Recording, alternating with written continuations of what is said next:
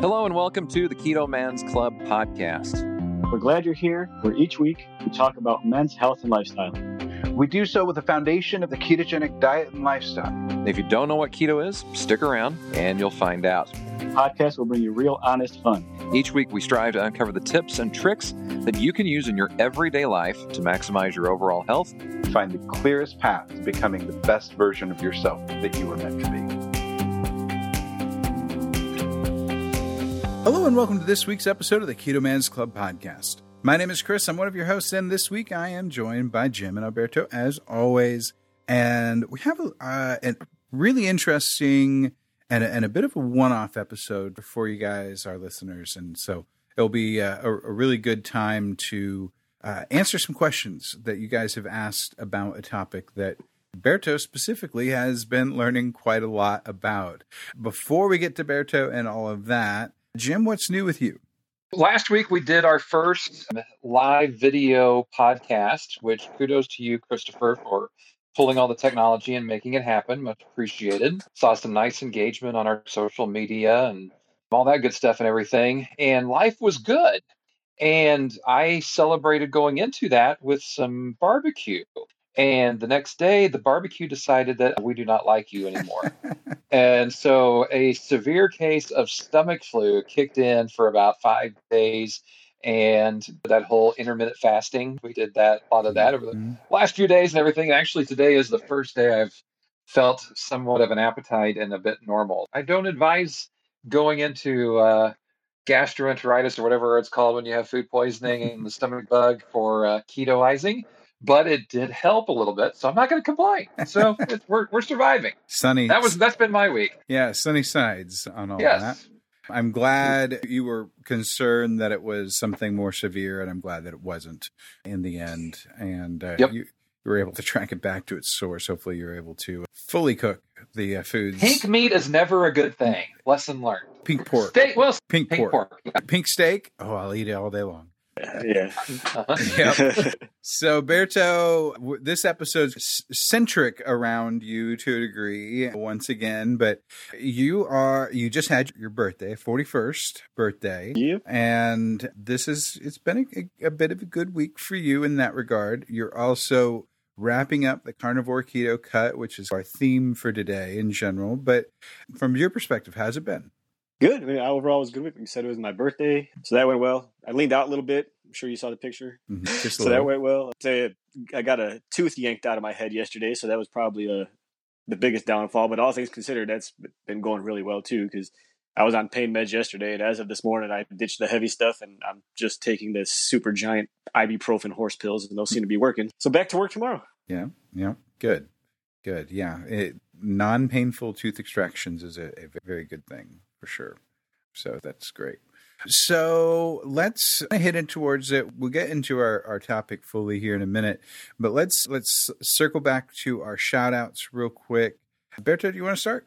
Yeah, sure. This is a guy who, I approved his membership today, actually. And this was from a different group. There's a dad's fitness group that I'm in. I post on occasionally. And for a while, I was that crazy, weird keto guy there. But after a while, I just keep posting and posting. They're like, oh, this guy's kind of serious. He actually it reached out to me and just started asking me questions. And then it led to him revealing that he's been keto for a year and he's stalled out and working out 4 times a week. And so I obviously gave him a link to the group. And he messaged me back saying he answered the question. So I let him in. But his name is Matt Brzezinski. He did in the new members, Jim's new members welcome.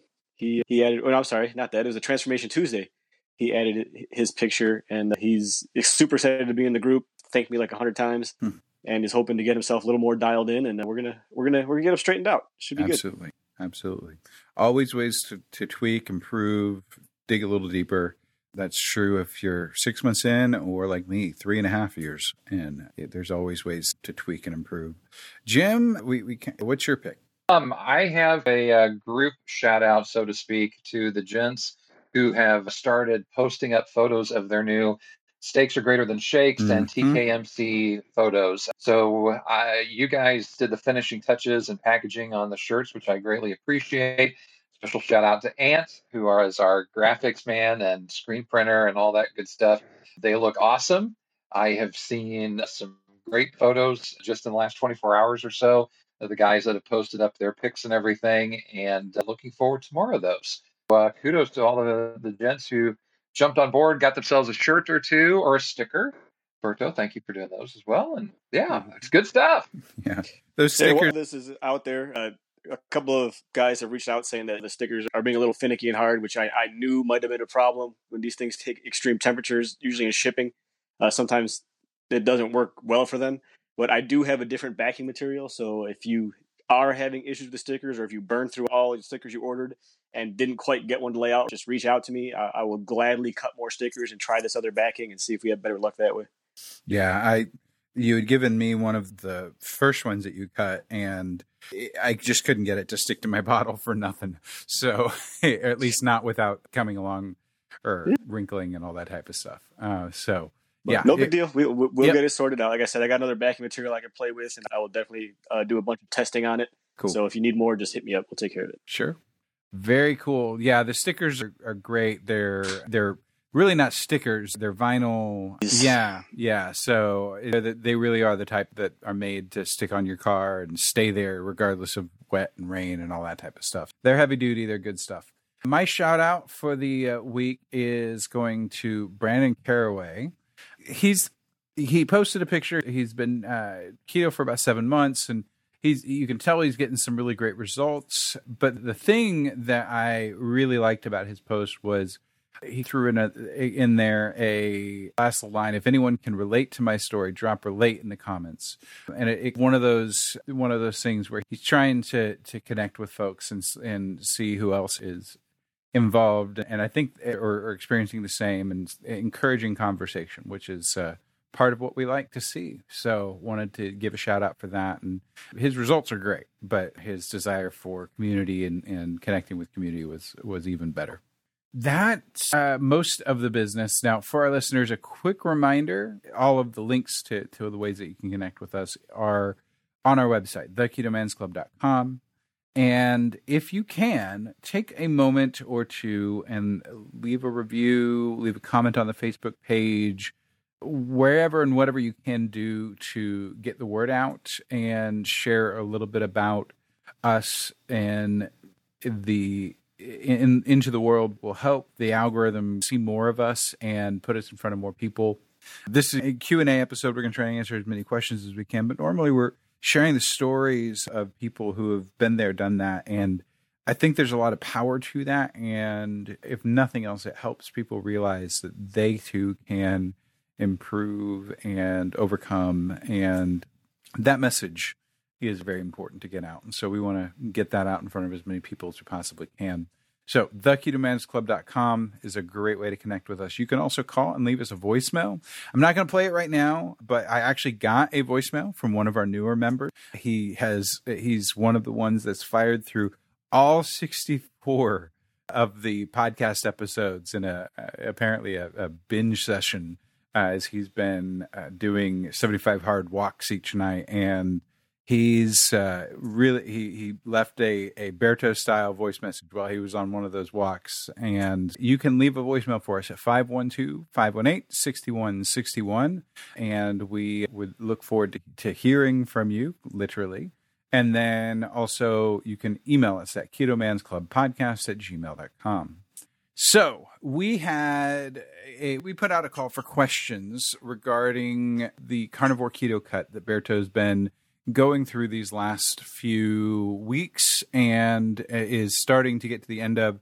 Let's talk generalities, the basic experience real quick and things like that. And then we'll get into the actual questions that you, our listeners, and the community members responded with. So Berto, tell us a little bit about what the experience has been like. It's been very interesting, very eye-opening. I've done cuts in the past and just not quite so structured. I did one last year, worked out real well for me, but it was just kind of me winging it.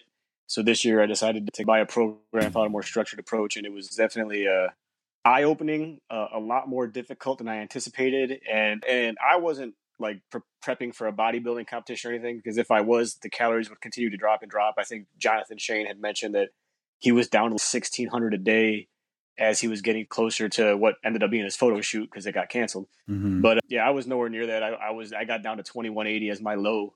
But for 2,180, for the sake of trying it, is really low for me, uncomfortably low.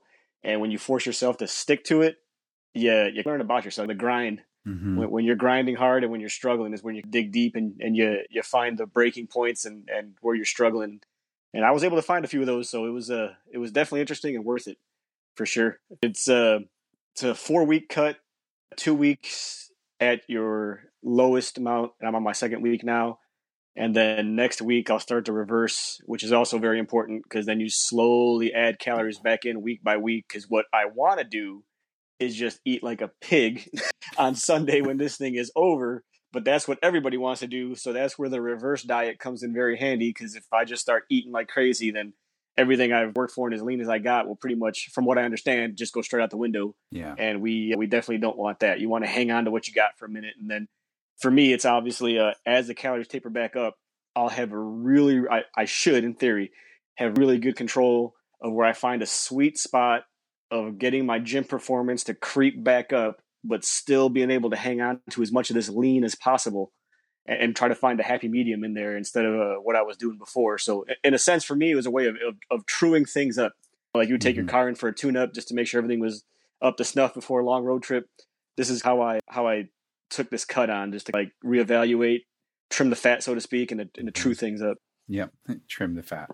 Funny. Yeah. So it's been fun getting to watch you on this from my side of things, just because I have seen the transformation in the pictures, or like when you were here at the house, and you definitely have. You've leaned out, and it's not like you even had that high of a body fat percentage to start with. You've been reasonably lean for a while, and so you've just gotten that added definition. And while you are probably quite a bit smaller than maybe you had been previously, you just have much more definition for the muscles that you have maintained. Because that's the other wonderful thing about being on a ketogenic diet, is that it's very muscle sparing. So you can absolutely build the muscle and whatnot. And then you go into a cut. And normally what people fear whenever they're doing a cut is that they end up fearing that they're going to lose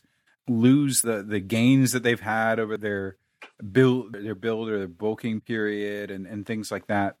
But with keto, that shouldn't happen, because you shouldn't see much in the way of glyconeogenesis that would end up pulling or extracting glycogen from your protein stores, because you're not going into a protein deficit. Talk a little bit about the macros, and that goes along with some of these questions here.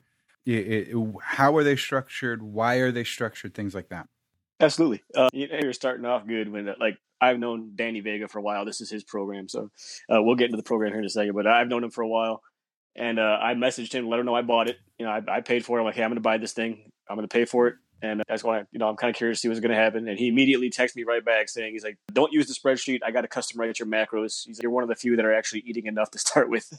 So I was already starting off at a good point there. But it's basically a spreadsheet. It's his spreadsheet.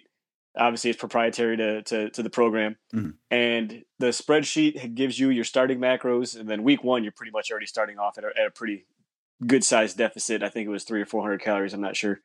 And then it just tapers down from there till you get to your low, your quote unquote low, whatever that may be for you based on your height and weight and, lean body mass. And every week, what I really liked about this is the protein stayed static the entire time. And you tapered back the fat from, I'm going to call it higher fat to high fat. Because even at my leanest, which is now my lowest calories, which are now in grams, I'm still 1-to-1 fat and protein, which by percentage ends up still being upwards of 67 to 70% fat. So it's still a very fat heavy ketogenic diet by percentage. And no, that's where I found it most interesting, because a lot of these guys that go on these cuts, and I'm not saying it doesn't work, but they always pull a lot from fat and their fat gets really low. And mine is as low as it's ever been, but still eating 165 grams of fat a day. It's not like protein sparing modified fast low. It's still adequate amount of fat to keep you healthy. And I could most definitely survive on these macros if I chose to. Just that it gets hard with the activity level. So to follow up with that, the point that I was making or digging for, I was setting you up for, and you did a good job putting right in the hoop. The idea of this particular cut specifically doesn't reduce or cut back on your protein. You start at an adequate amount of protein intake. You cut out every carb that you possibly can because it's a carnivore cut.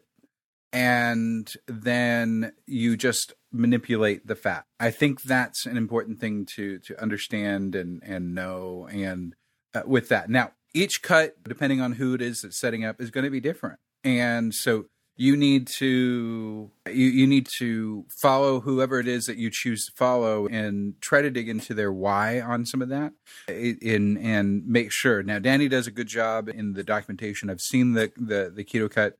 Or the Keto Cut documentation because I was given it because I work with Danny. So he's, I'm not going to make you pay me whenever I'm just going to pay you back. He gave it to me.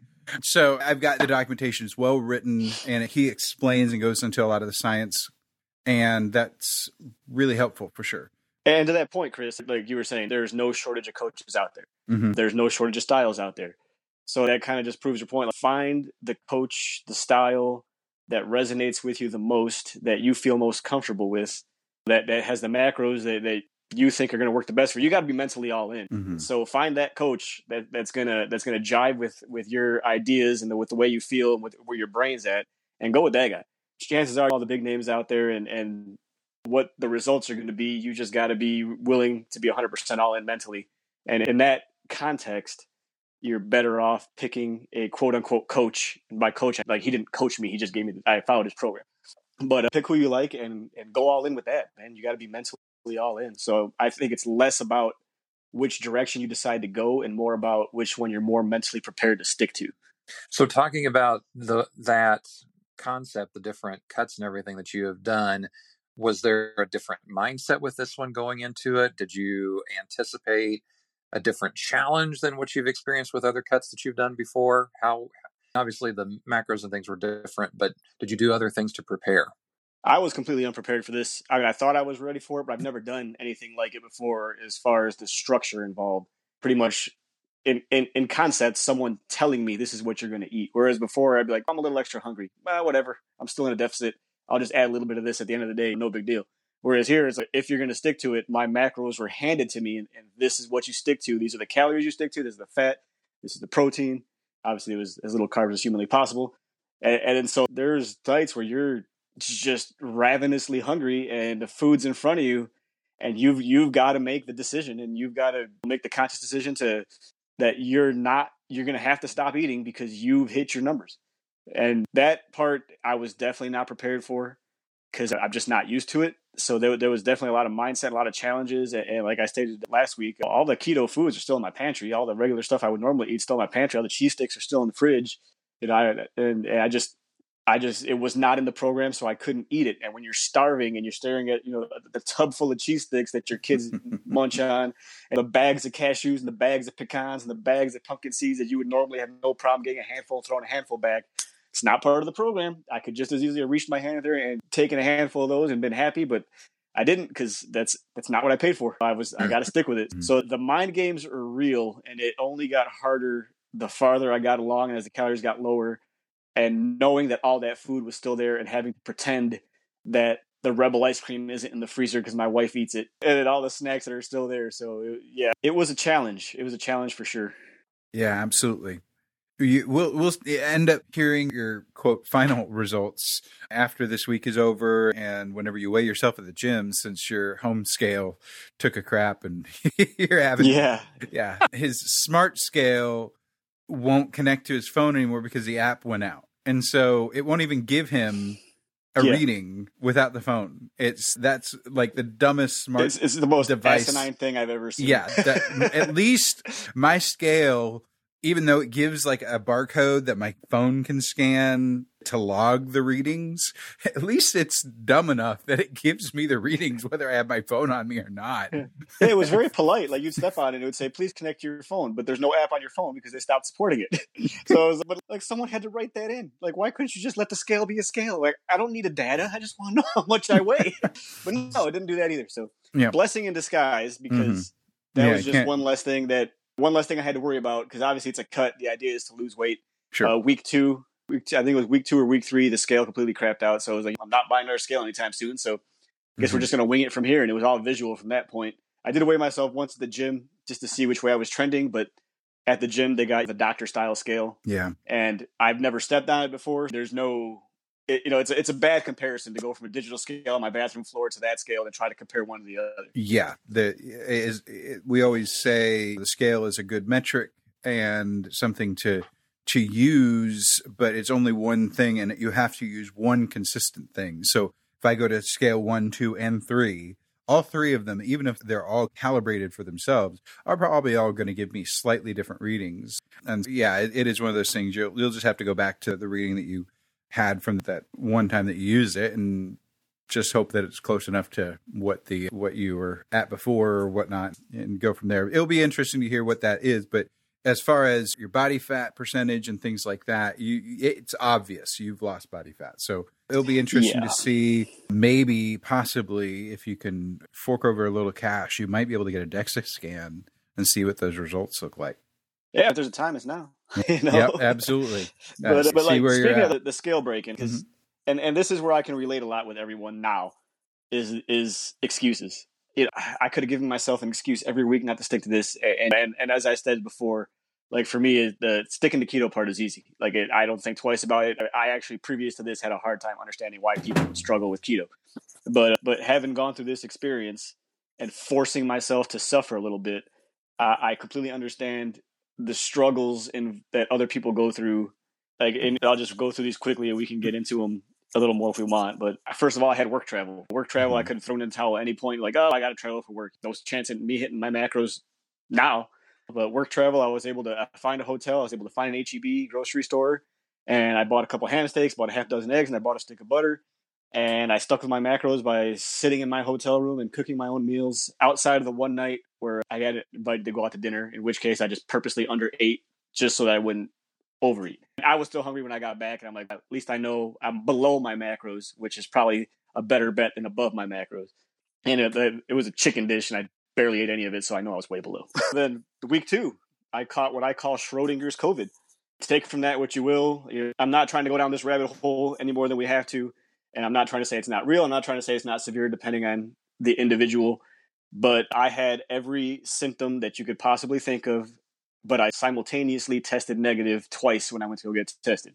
So I call it Schrodinger's COVID because I both had it and then simultaneously did not have it because I couldn't prove I had it. That was week 2. It took me out for the whole week. I still stuck to my macros, but I was in bad shape for about a day and a half, and the rest of the week I was just really off and had to sleep a lot more than I normally do. So I mean, that right there would have been the best reason of ever not to stick to it. But I stuck to the macros. I suffered my way through. I literally force-fed myself because hunger was definitely not a thing. Then the scale broke, week 3. There could have been my excuse right there. Could have thrown the towel right there. Week 4, my birthday. Could have thrown the towel right there. I just had my wisdom tooth pulled yesterday. I stuck to my macros yesterday. I stuck to my macros today. And from here forward, it's just going to get easier. So the excuses are there. The excuses are always going to be there. It's just it's a matter of sticking to your guns and really digging deep within yourself and going for what you really want as opposed to the easy way out. Because I had no shortage of easy ways out. Yep. Yeah, absolutely. And I think that's pretty universal. I think that any one of us is actually going to have those types of things come at us in life if and when we have something that we're going after. When we're struggling for something, it's the inevitable thing that you will find that it is harder to do it than you thought, because adversity, it breeds further adversity on some level. And so pushing through, making it happen is all that really matters in the end. And you are doing that actively, and it's been really fascinating and awesome to get to watch that. Yeah, and especially in the context that, real quick, just in the context that if I were to call it quits for the day or the week, I was just falling back to keto. So it's not like I was going completely off the rails. I would have still been 100% on a plan, just not the plan. What were the non-fitness benefits of what you did? Any different mental sides of things or energy-wise? Just anything that you noticed that wasn't There were very few actual fitness advantages to doing this. This is pure vanity. Your strength goes down, your recovery goes down. You struggle. I was a lot more tired than I normally am. So as far as performance in the gym goes, there was definitely not any advantage. I hit one PR the whole time, which is actually one I've been chasing for a while. So for me, that was the biggest one I could ever ask for. But mentally, on the other hand, and this is something I've talked about in the past too, because in case you haven't known, I'm usually a pretty big eater. I went through the bulk, stuck with the bulk through the early part of this year, then went into what I thought was maintenance. And then the lockdowns happened, so I knocked that down a little bit just because I didn't know what was going to happen. And I came to the conclusion that my hunger signals were completely out of whack. And I could literally sit down and convince myself I was hungry and then be hungry. And then 2 bites later, convince myself I was full and I'd be full. So I was eating to specifically hit a macro number, even though I wasn't sure if I was truly hungry. And I had really no way of gauging if I was truly hungry just from my really aggressive bulk cycle and coming off of that. So mentally, this was really good in the sense that I was hungry. Like I was legitimately hungry, ravenously hungry on a few occasions. And I know what that felt like. But at the same time, when it came time to eat, I could only eat so much, which I knew in my head was adequate, but it didn't feel like it was adequate, if that makes sense. So there was a huge mental benefit for that. And that to me is worth the whole thing. Because I honestly, the more I thought about it, I'm like, I was sitting down at dinner one night eating what I thought was my quote unquote maintenance macros. And I'm just staring at this plate and I'm like, oh man, I'm not even full, but I got to eat this. And then it hit me. I'm like, I'm sorry, I'm not even hungry. I'm not even hungry, but I got to eat this. And then that's when it hit me. I'm like, why are you going to eat it if you're not hungry? Because you think that this is the number where your maintenance is at. Clearly it's not. If I'm staring at this food and the thought of taking another bite is almost nauseating, but I'm going to keep on eating it anyways because I know I can. That's a very slippery slope. And I was right on the cusp of who knows, it could have been disastrous. I could have just wrote it out and been fine. But looking back, it's a very odd spot to find yourself in. Very cool. Very cool. Anything else to cover before we get into the specific listener questions? I'll just go over the program real quick. I'm sure it's in one of the questions, but we'll just go over. So obviously it's Danny Vegas carnivore keto cut. So it's 100% animal based. Carbs are 5 or lower, meaning that you're going to inevitably eat some residual carbs no matter what you're eating. We all know that. The program itself is right around $40, and basically you're paying for his spreadsheet. You're paying for a bunch of literature, which is all very useful. It has meal ideas, but not a meal plan, which doesn't that big of a deal to me because if all you're eating is animal products, it makes the eating part pretty easy. And then you're paying for his training, his training program that goes along with it. So the way I looked at it, as far as I was concerned, for the $40 that it cost, the training program alone and the workouts were probably worth the money, especially because it was something I'd never done before. That's the cut in a nutshell. It tapers you down in calories and macros over 4 weeks, like I said, and you hold 2 weeks. And then you opt in extra. I opted in a little extra for the 6-week reverse where he'll actually structure the reverse, or you could just wing it. I opted in to go for the structured reverse just because this is the first time I've ever done it and I didn't know what the outcome was going to be. And I wanted all my safety nets. Yep. Very cool. So yeah, it's a great program. And if you are out there and you're hearing this and are thinking that you want to push through, get rid of the last bit of fat that you have, or just push yourself mentally, this would be a great opportunity for you. And so definitely think about that, consider it, and invest in a quality program. It doesn't have to be this one, but this one's definitely quality, and invest, and I'm sure that you'll be good. Let's talk about let's go to some of the questions here that have been asked that are some just real basic ones. Any changes to your water intake?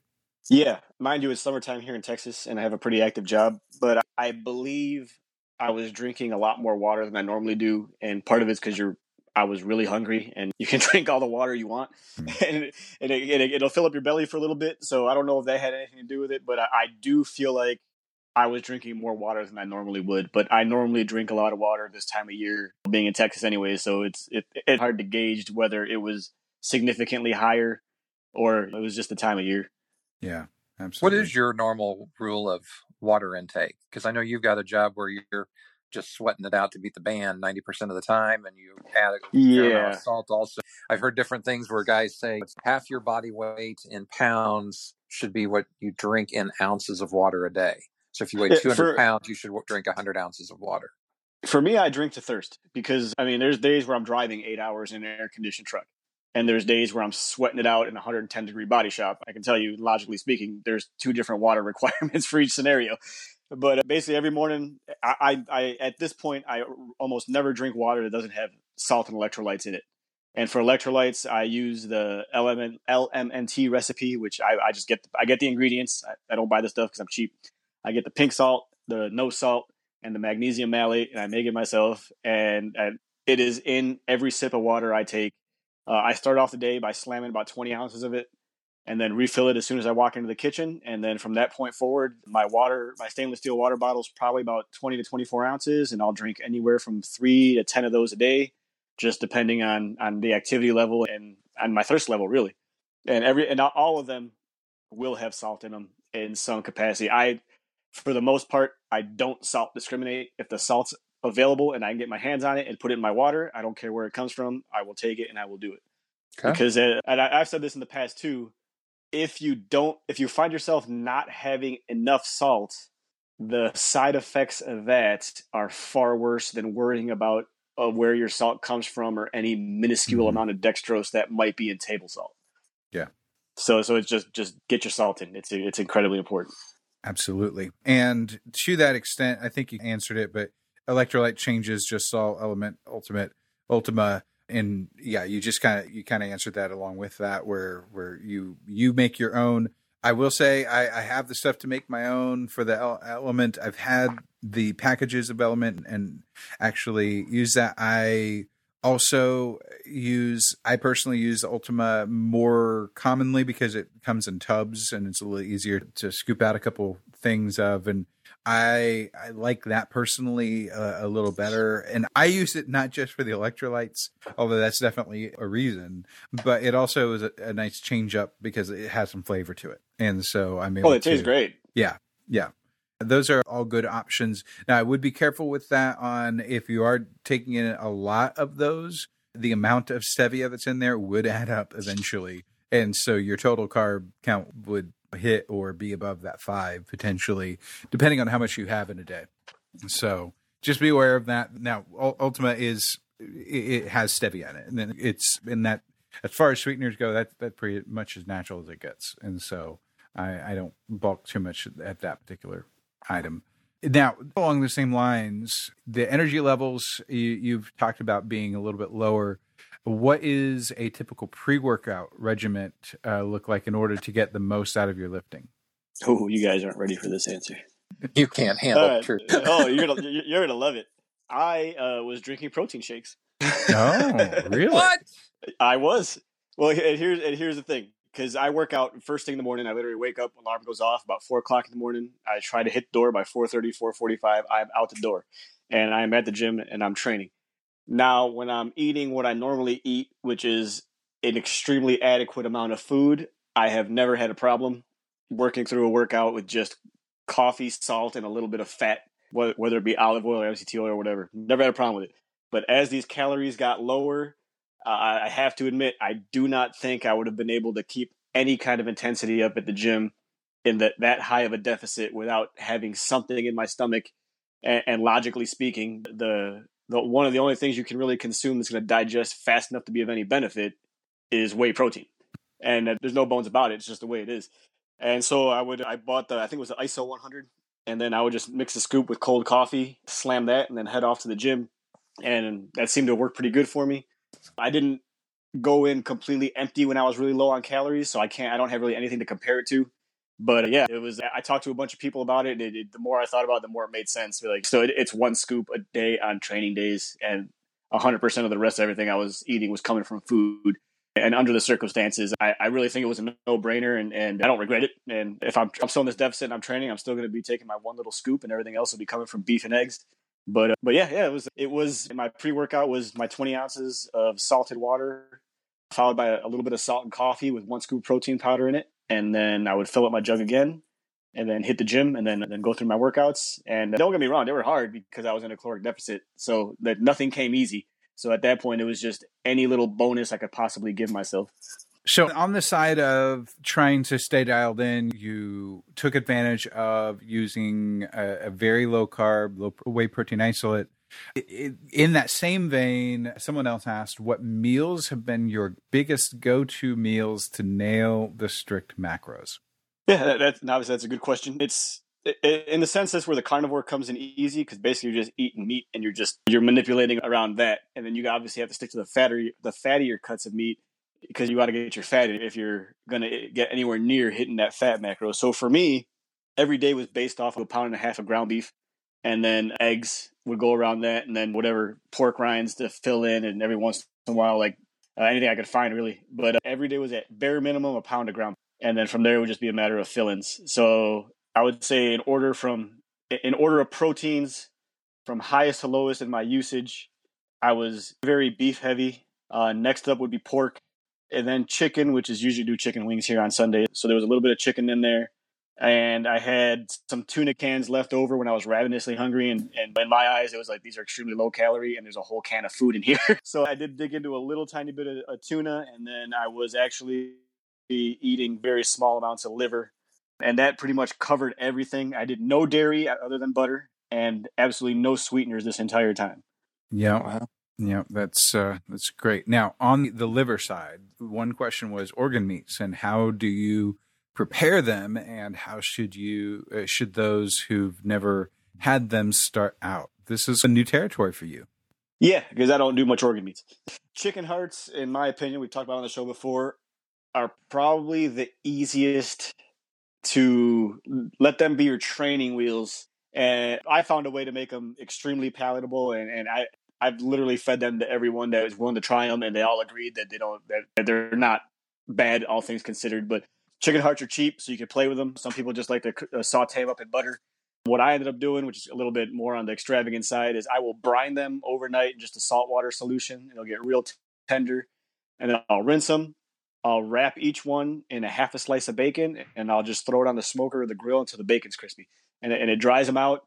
And they lose that weird chewiness to them because of the brine and the smoke. And then basically at that point, it just tastes like you're eating a piece of bacon with a little extra meat behind it. And that to me is hands down the easiest way to start getting into organ meats and get your training wheels in. I did start playing with calf liver. At first I was trying to cook it, and it's not as bad as I remember, but it's not great. So basically what that came down to is I am now consuming about a half ounce of raw frozen calf liver every day. I mean, I got it cut up into little tiny squares and laid down in little half ounce layers on parchment paper in the deep freezer. And basically I just pop a little one in my mouth, and I knock it back with basically my morning coffee, and pop another one in my mouth, knock it back with my morning coffee. You do have to cut them pretty small because you're trying to swallow them whole. And from what I read, you want them in the freezer for at least 2 weeks before you start trying to eat them, just to make sure that you get rid of any pathogens that might be in there. Now, mind you, these I bought frozen, so there's no way to calculate how much time they were frozen before they got to you, but I still waited 2 weeks after I chopped them up before I started taking them, just because I'm trying to be 100% safe. They're a little tricky to eat that way because you're cutting them to squares and they're frozen, but it is a lot easier for me as far as flavor, as far as everything, to get them down that way. And I think I feel better. It could be 100% in my brain, but it seems to be working pretty good, and I'm going to continue doing it. If you need me to write it out for you, hit me up, and I'll definitely do that. But between those two, that'll at least get you started. We know Culinary Lion, Frank, actually has a really good beef heart recipe that I'm still dying to try. I just got to get my hands on a heart, and that'll probably be my next venture. Very cool. You broke up a little bit in there, but I think we got the basic idea. So we'll keep going. Jim? So with that, I'm curious, when you say the freezing kills the pathogens, normally you think that heating and cooking it does. So I've never, why does the freezing do that? Any idea? It's just with the literature that came with the program. I don't know. I was reading a bunch of stuff on liver when I was attempting to dare this. So I might not be 100% on the source. I'm sure I can find it because I can narrow it down to either it was in the program or it was one other website I was on. And if I find it, I'll definitely post it. But they had said pretty much exactly that. You make sure it's in the deep freezer for 2 weeks so that everything that's in there is gone. I trust anything that might be in there is completely gone. So that's what I went with. But it's news to me. Interesting. And mind you, it's a half ounce, which isn't a whole lot. Right. But as of now, I've been doing it for a couple of weeks, and I don't think it's technically any more dangerous than the raw eggs that I've been blending in my coffee. Fair point. So what goes in must come out. How has the gut and processing all of this impacted things? One of our members, I won't say the last name, flat out asked, do you still poo? Yeah, so that's not an unusual question in the carnivore scene because of the 100% lack of fiber. And I'm no stranger to gut issues. So another unexpected benefit to this was it actually cleaned up a lot of the random stomach things I was dealing with. And yes, you do still poop. It's just a lot less often. But other than that, I would consider perfectly normal and healthy and no issues there. But the 100% lack of fiber, I would say there's no negative side effects to it at all. Good. Cool. Now, one of the questions that came up, and I know we talked about it in our group chat, was as the calories get lower, how do you deal with that? Because you're used to eating 2 or 3 good meals a day. Did you go into an intermittent fast, OMAD, smaller meals? What did you find worked best for you?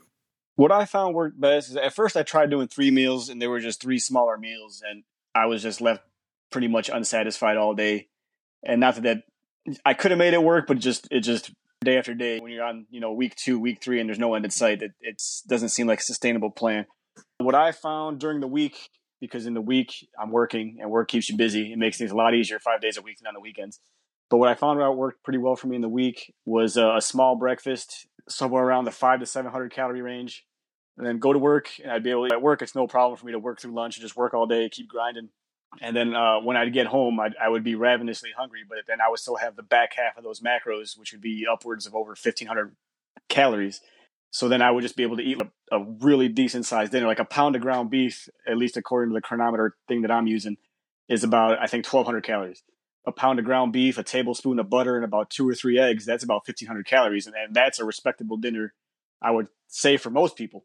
So that, I think, was the easiest way for me to do it. A smaller, lighter breakfast, work my way through lunch, and just slam a big... I tried doing OMAD. It just, with my job, it just wasn't... I couldn't make it. The only way I would be able to pull that off is if my OMAD was for breakfast, but I don't have time for that because it takes a while to eat that many calories.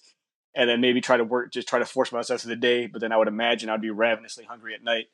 Whereas trying to save it for the night, by the time I got home, I was not in a good mood. I was extremely irritable, and hangry is the perfect word for it. And every little thing gets on your nerves. Bless my wife for putting up with it. And I'm assuming things didn't get too bad because she didn't check me, and she's not one to stay quiet about these things. But I know I had to catch myself a couple of times. I'm like I was saying, I take a lot of deep breaths, and in my head I'm like, it's okay. It's okay. Like the little weird things are starting to irritate you, and they don't make sense. They're not logical. There's no reason you should get mad, but it's just the way you're reacting being under a higher stress environment than you're normally used to. And higher stress meaning you're pretty much starving yourself. What were you? Give us an idea of some of the smaller meals. You've talked about all these different pieces, but what were you packing in your lunchbox most of the time? Typically for breakfast, it would be like a small little chunk of protein, whatever I had left over, whether it be like a half of a burger patty or some ham steak, and then 2 to 4 eggs, whatever would add up to try to keep it as close to under 700 calories as possible. And then work completely through lunch, try to skip that altogether, and then come home for dinner. And I got a pretty good example of, actually today was actually a really good example. And mind you, I'm at my low, which is 2,180 calories with a target of 164 grams of protein and 166 grams of fat. Now, what I ate doesn't quite add up to that, but you get the idea. But I mean, mind you, this is not a bad day's eating, but under the training circumstances and under the way I train, how active my life is, it hurts. It's uncomfortable.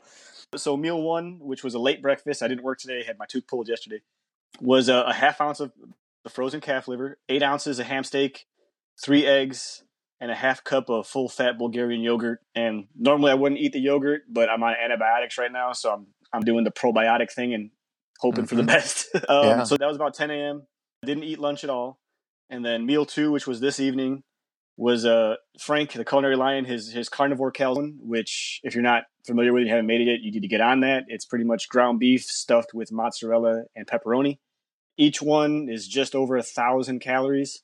So I had an entire calzone because I had the majority of my calories left for dinner. I had a cup of John Lesko's. I remember John Lesko, his chicken bone broth, which is amazing. And in that bone broth, I was still able to afford 3 tablespoons of butter and 2 blended eggs. So that actually got me to about 99% of my calories. I went over my protein by 30 grams, which obviously we all know I really don't care about. And then I was under my fat by, I think, like 6 grams. But that was today's eating, and that's not unusual to how I've been eating for the past few weeks. I tend to keep things very simple. And so that's a great example, a great day. What has it been?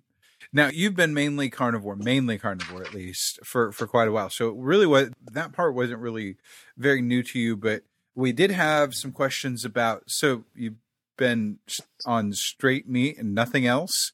That type of question came up from our one-on-one group. And so talk about that mental shift, if you would, maybe of switching to a primarily meat and as opposed to everything that had been pushed on us as you need vegetables, you need fiber, you need XYZ. Yeah. To specifically answer that question, yes, all I was eating was meat. And yes, it does sound crazy when you hear it for the first time, but the longer you stick around the keto circles, the more normal it becomes, and you realize it's not unusual at all. So that part is 100% true. That's all I was eating. Like I said before, I gave you the breakdown a little bit earlier it was definitely beef heavy, and then it scaled down from there. So the biggest shift, it's one of those things where you got to experience it, because trying to explain it to people isn't going to make any sense to them, especially if they're not even in the keto world. You talk to someone who's still on the standard American diet, and you tell them that you're eating carnivore, that you're just absolutely insane. It doesn't make sense. And you talk to half the people in the keto world and tell them that you're eating carnivore, and 50% of them, are still going to think you're nuts. So it's safe. The more organ meats you include, the better. Hence my experimenting with calf liver. From what I understand, even if you just get a little bit of calf liver every day, it has everything you need in it in more bioavailable rations than any plant you'll ever get. And that's documented in many sources. So I'm going to just go ahead and say that's true. Mm-hmm. So it's weird. And then another mental weird shift was that my initial calorie drop was, I don't remember what it was, like a few hundred. And I was able to hit that simply by not snacking. And when I realized that was week 1, was an immediate eye opener, because what I found myself doing was walking into the pantry, not even thinking, and grab my bag of prize. Man, I love cashews. Grab my bag of prize, and I was holding. I'm like, oh wait, not this week. So that was definitely the weirdest thing, to think that I was able to cut a few hundred calories out of my daily routine simply by stopping the snacking. That in itself was pretty eye opening. So I mean, that if you're gonna stick to carnivore and you're gonna give this a try, that realization alone, even if you only do it for a week, you're just, okay. Mind you, yes, pork rinds are still in there. I could eat the pork rinds. There's pepperoni in the fridge. I could eat pepperoni. That's not a problem. It's still 100% on plan. But when you have that realization, it kind of opens your eyes a little bit. Yeah, absolutely. As I've been doing a carnivore month myself, I'm not cutting it all, just carnivore. I have had a few times where I see that bag of almonds and I go, I really want some almonds right now, but nope, not going to do it. I move on. I find something else, or I just try to hold off for a few minutes and see if my craving for the snack is going to pass. Are you going to keep doing this, Berto? Yeah, the 6-week reverse, I'm definitely going to. Actually, I'm glad you asked it. That brings up another thing I want to talk about. The 6-week reverse, I'm definitely gonna stick to carnivore. So I got at least another 6.5 weeks. And then what's starting to sound real appealing is we talked to Cody Myler, and he said he was doing carnivore 5 days a week and doing keto on weekends. Mm-hmm. And I don't know if it'll be like a 5-2 split, but I do think I will allow myself a keto day or two every week, just because why not, really? I just had my birthday. We go out at our big birthday dinner. Most people on their birthdays, they go all out, and you guys are going to laugh. You want to know what my big birthday cheat meal was? My big birthday cheat meal was, we went to Liberty Barbecue. Chris is familiar with Liberty Barbecue right by his house. I had their 4-meat plate with pickles and their Cobb salad. Yep. And I mean, don't get me wrong, like, their Cobb salad is amazing. But yeah, I've been carnivore this long that I was legitimately craving greens, and I wanted greens. I'm like, you know what? It's my birthday. I've been singing this long. We're just going to go for it. I'm like, bring me that Cobb salad. Bring me that 4-meat plate, and I'm going to eat these pickles. And I'm going to eat this. I couldn't even finish the salad. It was too much volume there. Sure. By the time I got done with everything else, but yeah, I mean that's what it came down to. And then every now and then, like I think last time when I did my 6-month streak, I just one day I was sitting there and I'm like, man, that salad looks really good. And so I ate the salad. So I foresee that in my future, I will still be very carnivore heavy, but I'll probably just allow myself the 25 grams of total carbs once or twice a week. Yeah, that sounds like a really great way to go. And it's harkens back to what Miles, I think, our friend Miles coined the phrase carnivore and I cheat with keto. And I think that's a good way to live in general, because that if nothing else, it keeps your carb count super low and reduces most, if not all, of the things that cause inflammation that are even keto approved. Talk about the quality of the meat that you have been eating. Now, you are lucky, and you've shared a little bit of this with me previously, and so I know how lucky you are. You have Texas Wagyu, locally grown beef as something that you go to on a regular basis. But tell us a little bit more about the aim for quality. The specific question that was asked was, are any meats good, or should you stay away from deli meats and lower quality? I'm going to go with the standalone. Get what you can afford. Yeah. You know, like we just stated, I'm lucky enough to where I get locally raised beef for really cheap because I obviously buy the half steer. So that's the bulk of what I eat. And honestly, that's mostly based on because that's what I have the most of. And I still go to the grocery store, and now when I go to the grocery store, I just buy what's on sale, whether it be chicken, whether it be pork, doesn't matter. But go with what you can eat. I would say, as far as the processed stuff, you can get cleaner deli meats, and if you want to be real picky, stay away from the pepperonis and the bacon only, because bacon, nothing wrong with bacon, but you get a lot of calories for not a lot of food. And when you're going to tackle something like this, you quickly realize that bacon is almost not worth it when a full pound of bacon cooks down to 5 to 6 ounces.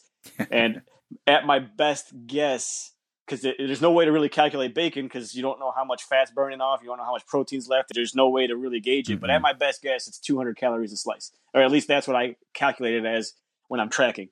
If you want to eat eight pieces of bacon at 200 calories a slice, then that doesn't add up to much.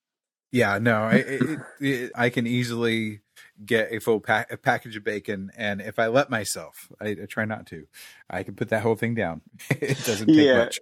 And even if I think I had it wrong, even if the calculation is 100 calories a slice, still 16 slices of bacon to 1,600 calories, and that's going to boil down to 5 to 6 ounces of actual edible bacon.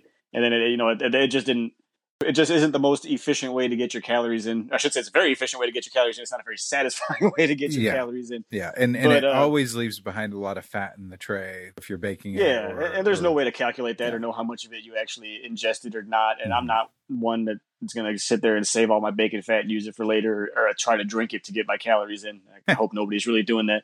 Yeah, it was one of those things that the simpler you can make it, the better. I would say if you can get your hands on some really higher quality deli meat, as long as you can be sure that it's not maple turkey or maple ham, then yeah, you should be good. And this for portability, you really can't go wrong.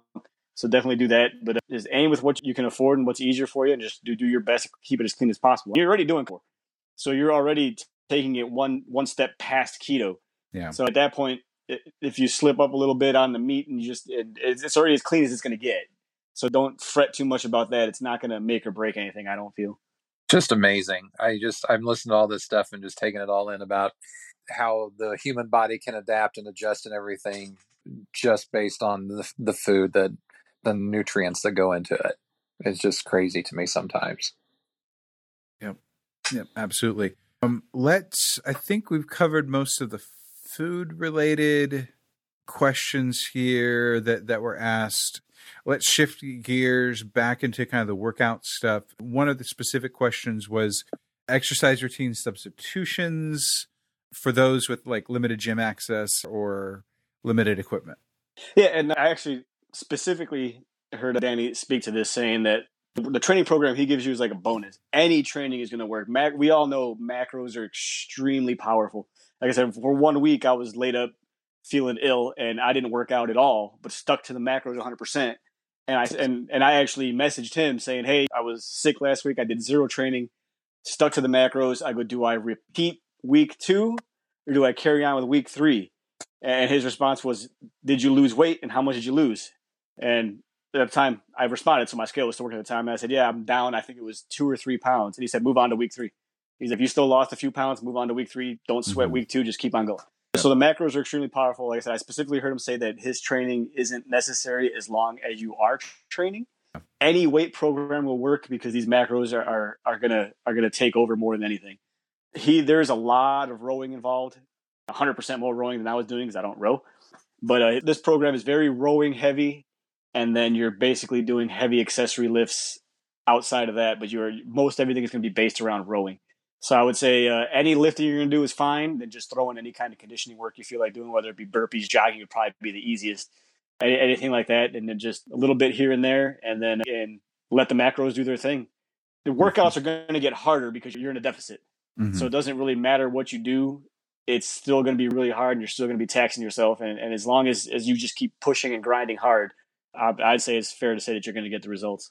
So in that specific regard, have your numbers significantly decreased in the gym, or have you been surprised that they've held where they are, but maybe a little bit lower than normal? What's that been?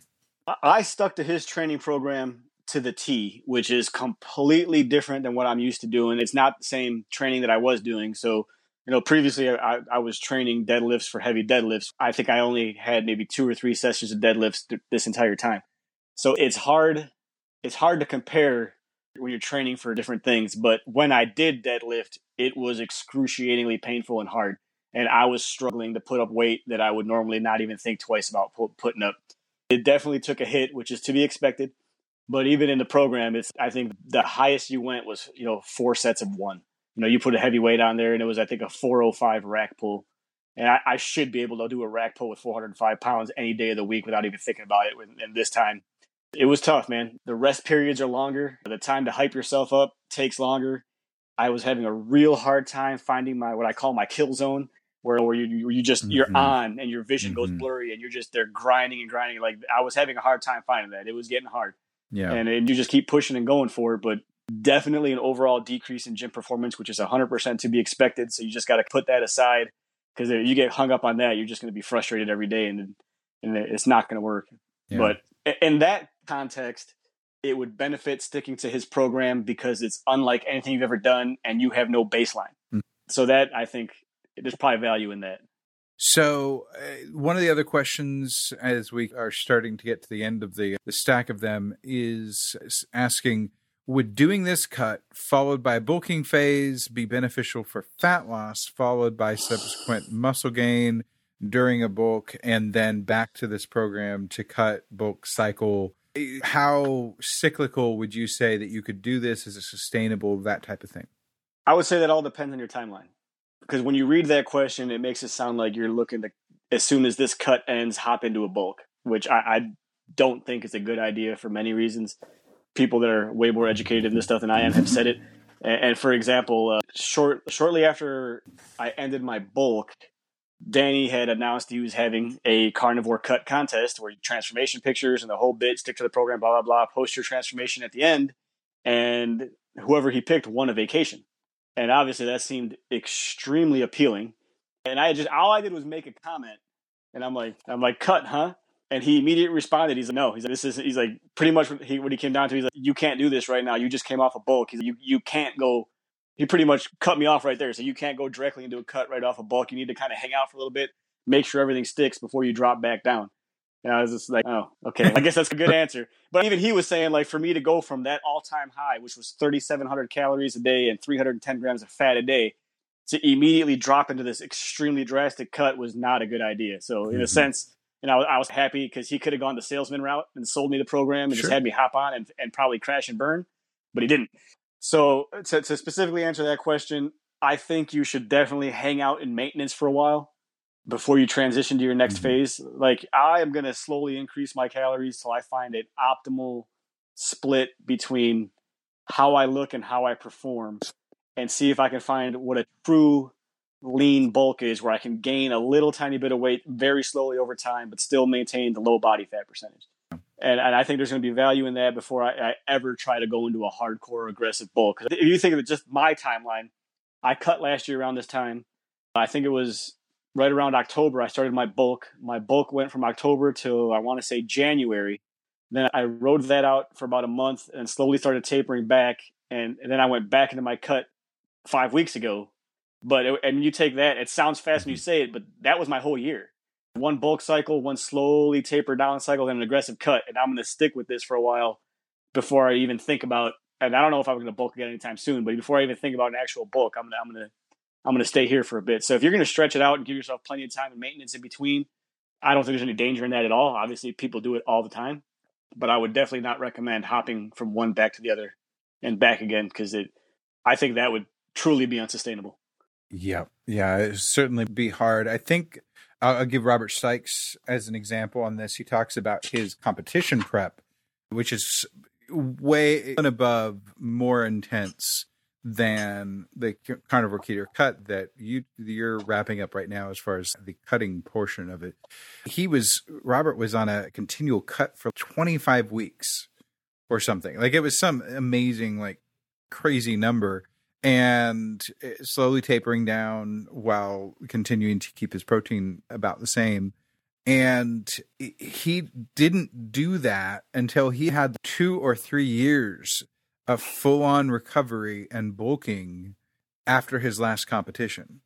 So there's absolutely something to be said for taking your time, being intentional, not rushing your body into these phases. The other thing that I will say, I just recently read the book by Logan Sneed, Thank You Cancer. And he talks about how he was constantly, whenever he was on the standard American diet, he was constantly on these cycles of leaning, bulking, back and forth, trying to refine and build while not losing and all of this stuff. And he relates later on, after he went keto, he doesn't need to do that. He just stays consistent year round. And sometimes I'm sure that he varies his caloric intake a little bit one way or another. I think actually he found out at one point recently that he actually needed to eat more often and eat a higher calorie, because what he thought was maintenance was just way too low, and he wasn't seeing the gains that he should have been for the work that he was doing in the gym and things like that. It's the cycle thing on a ketogenic diet, I don't think is as important as it is whenever you're on a carb heavy diet. Yeah, I'd have to agree. Cool. Let's see here. You talked about supplements a little bit. You ended up doing whey powder. Mac also asked about creatine or multivitamin.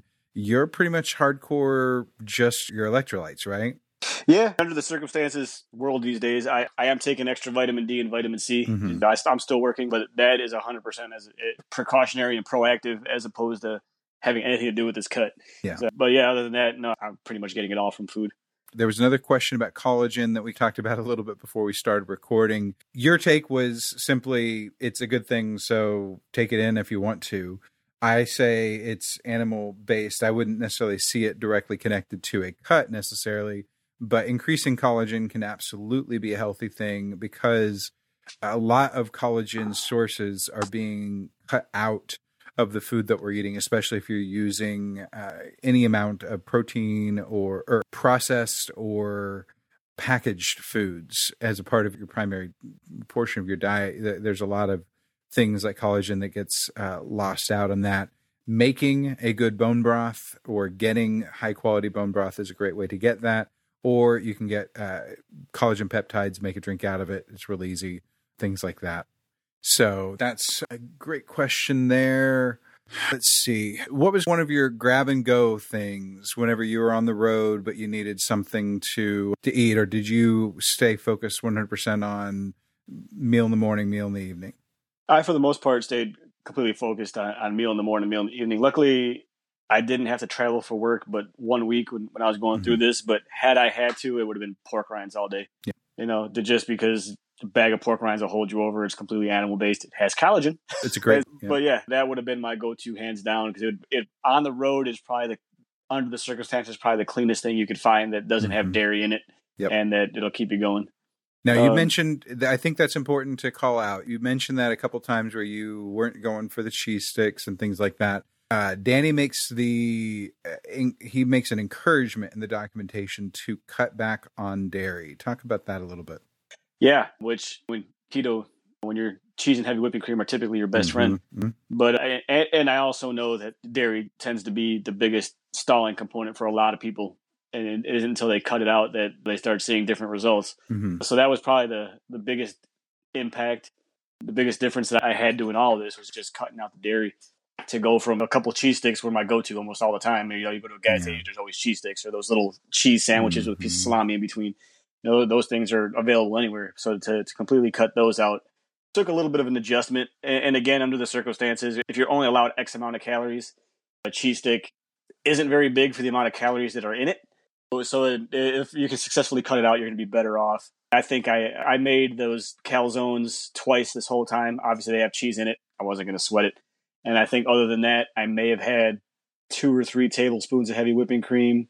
And then there was one night where I realized that if I added, I think, 10 grams of cheese, it perfectly nailed my macros. And 10 grams of cheese is not a lot of cheese. No, so I just threw it in there and threw it on top of my burger patty just to true up my macros, and it worked quite well. But other than that, I don't know if you would consider frozen burger patties grab and go, but I ate a ton of frozen burger patties. They're extremely easy to calculate. For the most part, you scan the barcode and everything pops up right there, and I would knock down 4 to 6 of those on my bigger dinners, and just because it was easy and you can cook them fast. Yeah. Well, and that harkens back to the quality of what you're eating thing. Sometimes you just got to eat what you got to eat, and whenever you get home late and you just need something to eat and you need a lot of it, throwing a couple of those on the grill real quick is a great way to go. A couple minutes on each side, probably, depending on how hot you get your grill going. Yeah, you can't go wrong. And those, again, I just go to the grocery store and I pick the cleanest ones I can find. Just definitely read the ingredients, because fillers. There are some out there they delivered us a package by accident, and they're not hamburgers. I think they were beef patties. There was clever marketing in the name, and I turned it around, and like the first ingredient was like beef heart, and I'm like, oh, okay, this is different. And then as you start reading it down, there's soy this and soy that and all kinds of fillers, and I'm like, you know what? I was like, I'm gonna make one and try to eat it. So like I tried to eat it, and it was terrible. It was legitimately terrible. So I tried to give it to my kids. They wouldn't eat it. I tried to give it to the dog. The dog wouldn't eat it. I'm just like, okay, I guess these are pretty much just gonna go in the garbage then. Yep. Hate to throw something that might have nutritious value away, but yeah. Whereas the ones that I typically go with now at HEB, you look at the bag, it says ingredients beef. That's the ones I go with. Yep. HEB has a lot of great options that way. Oh my gosh.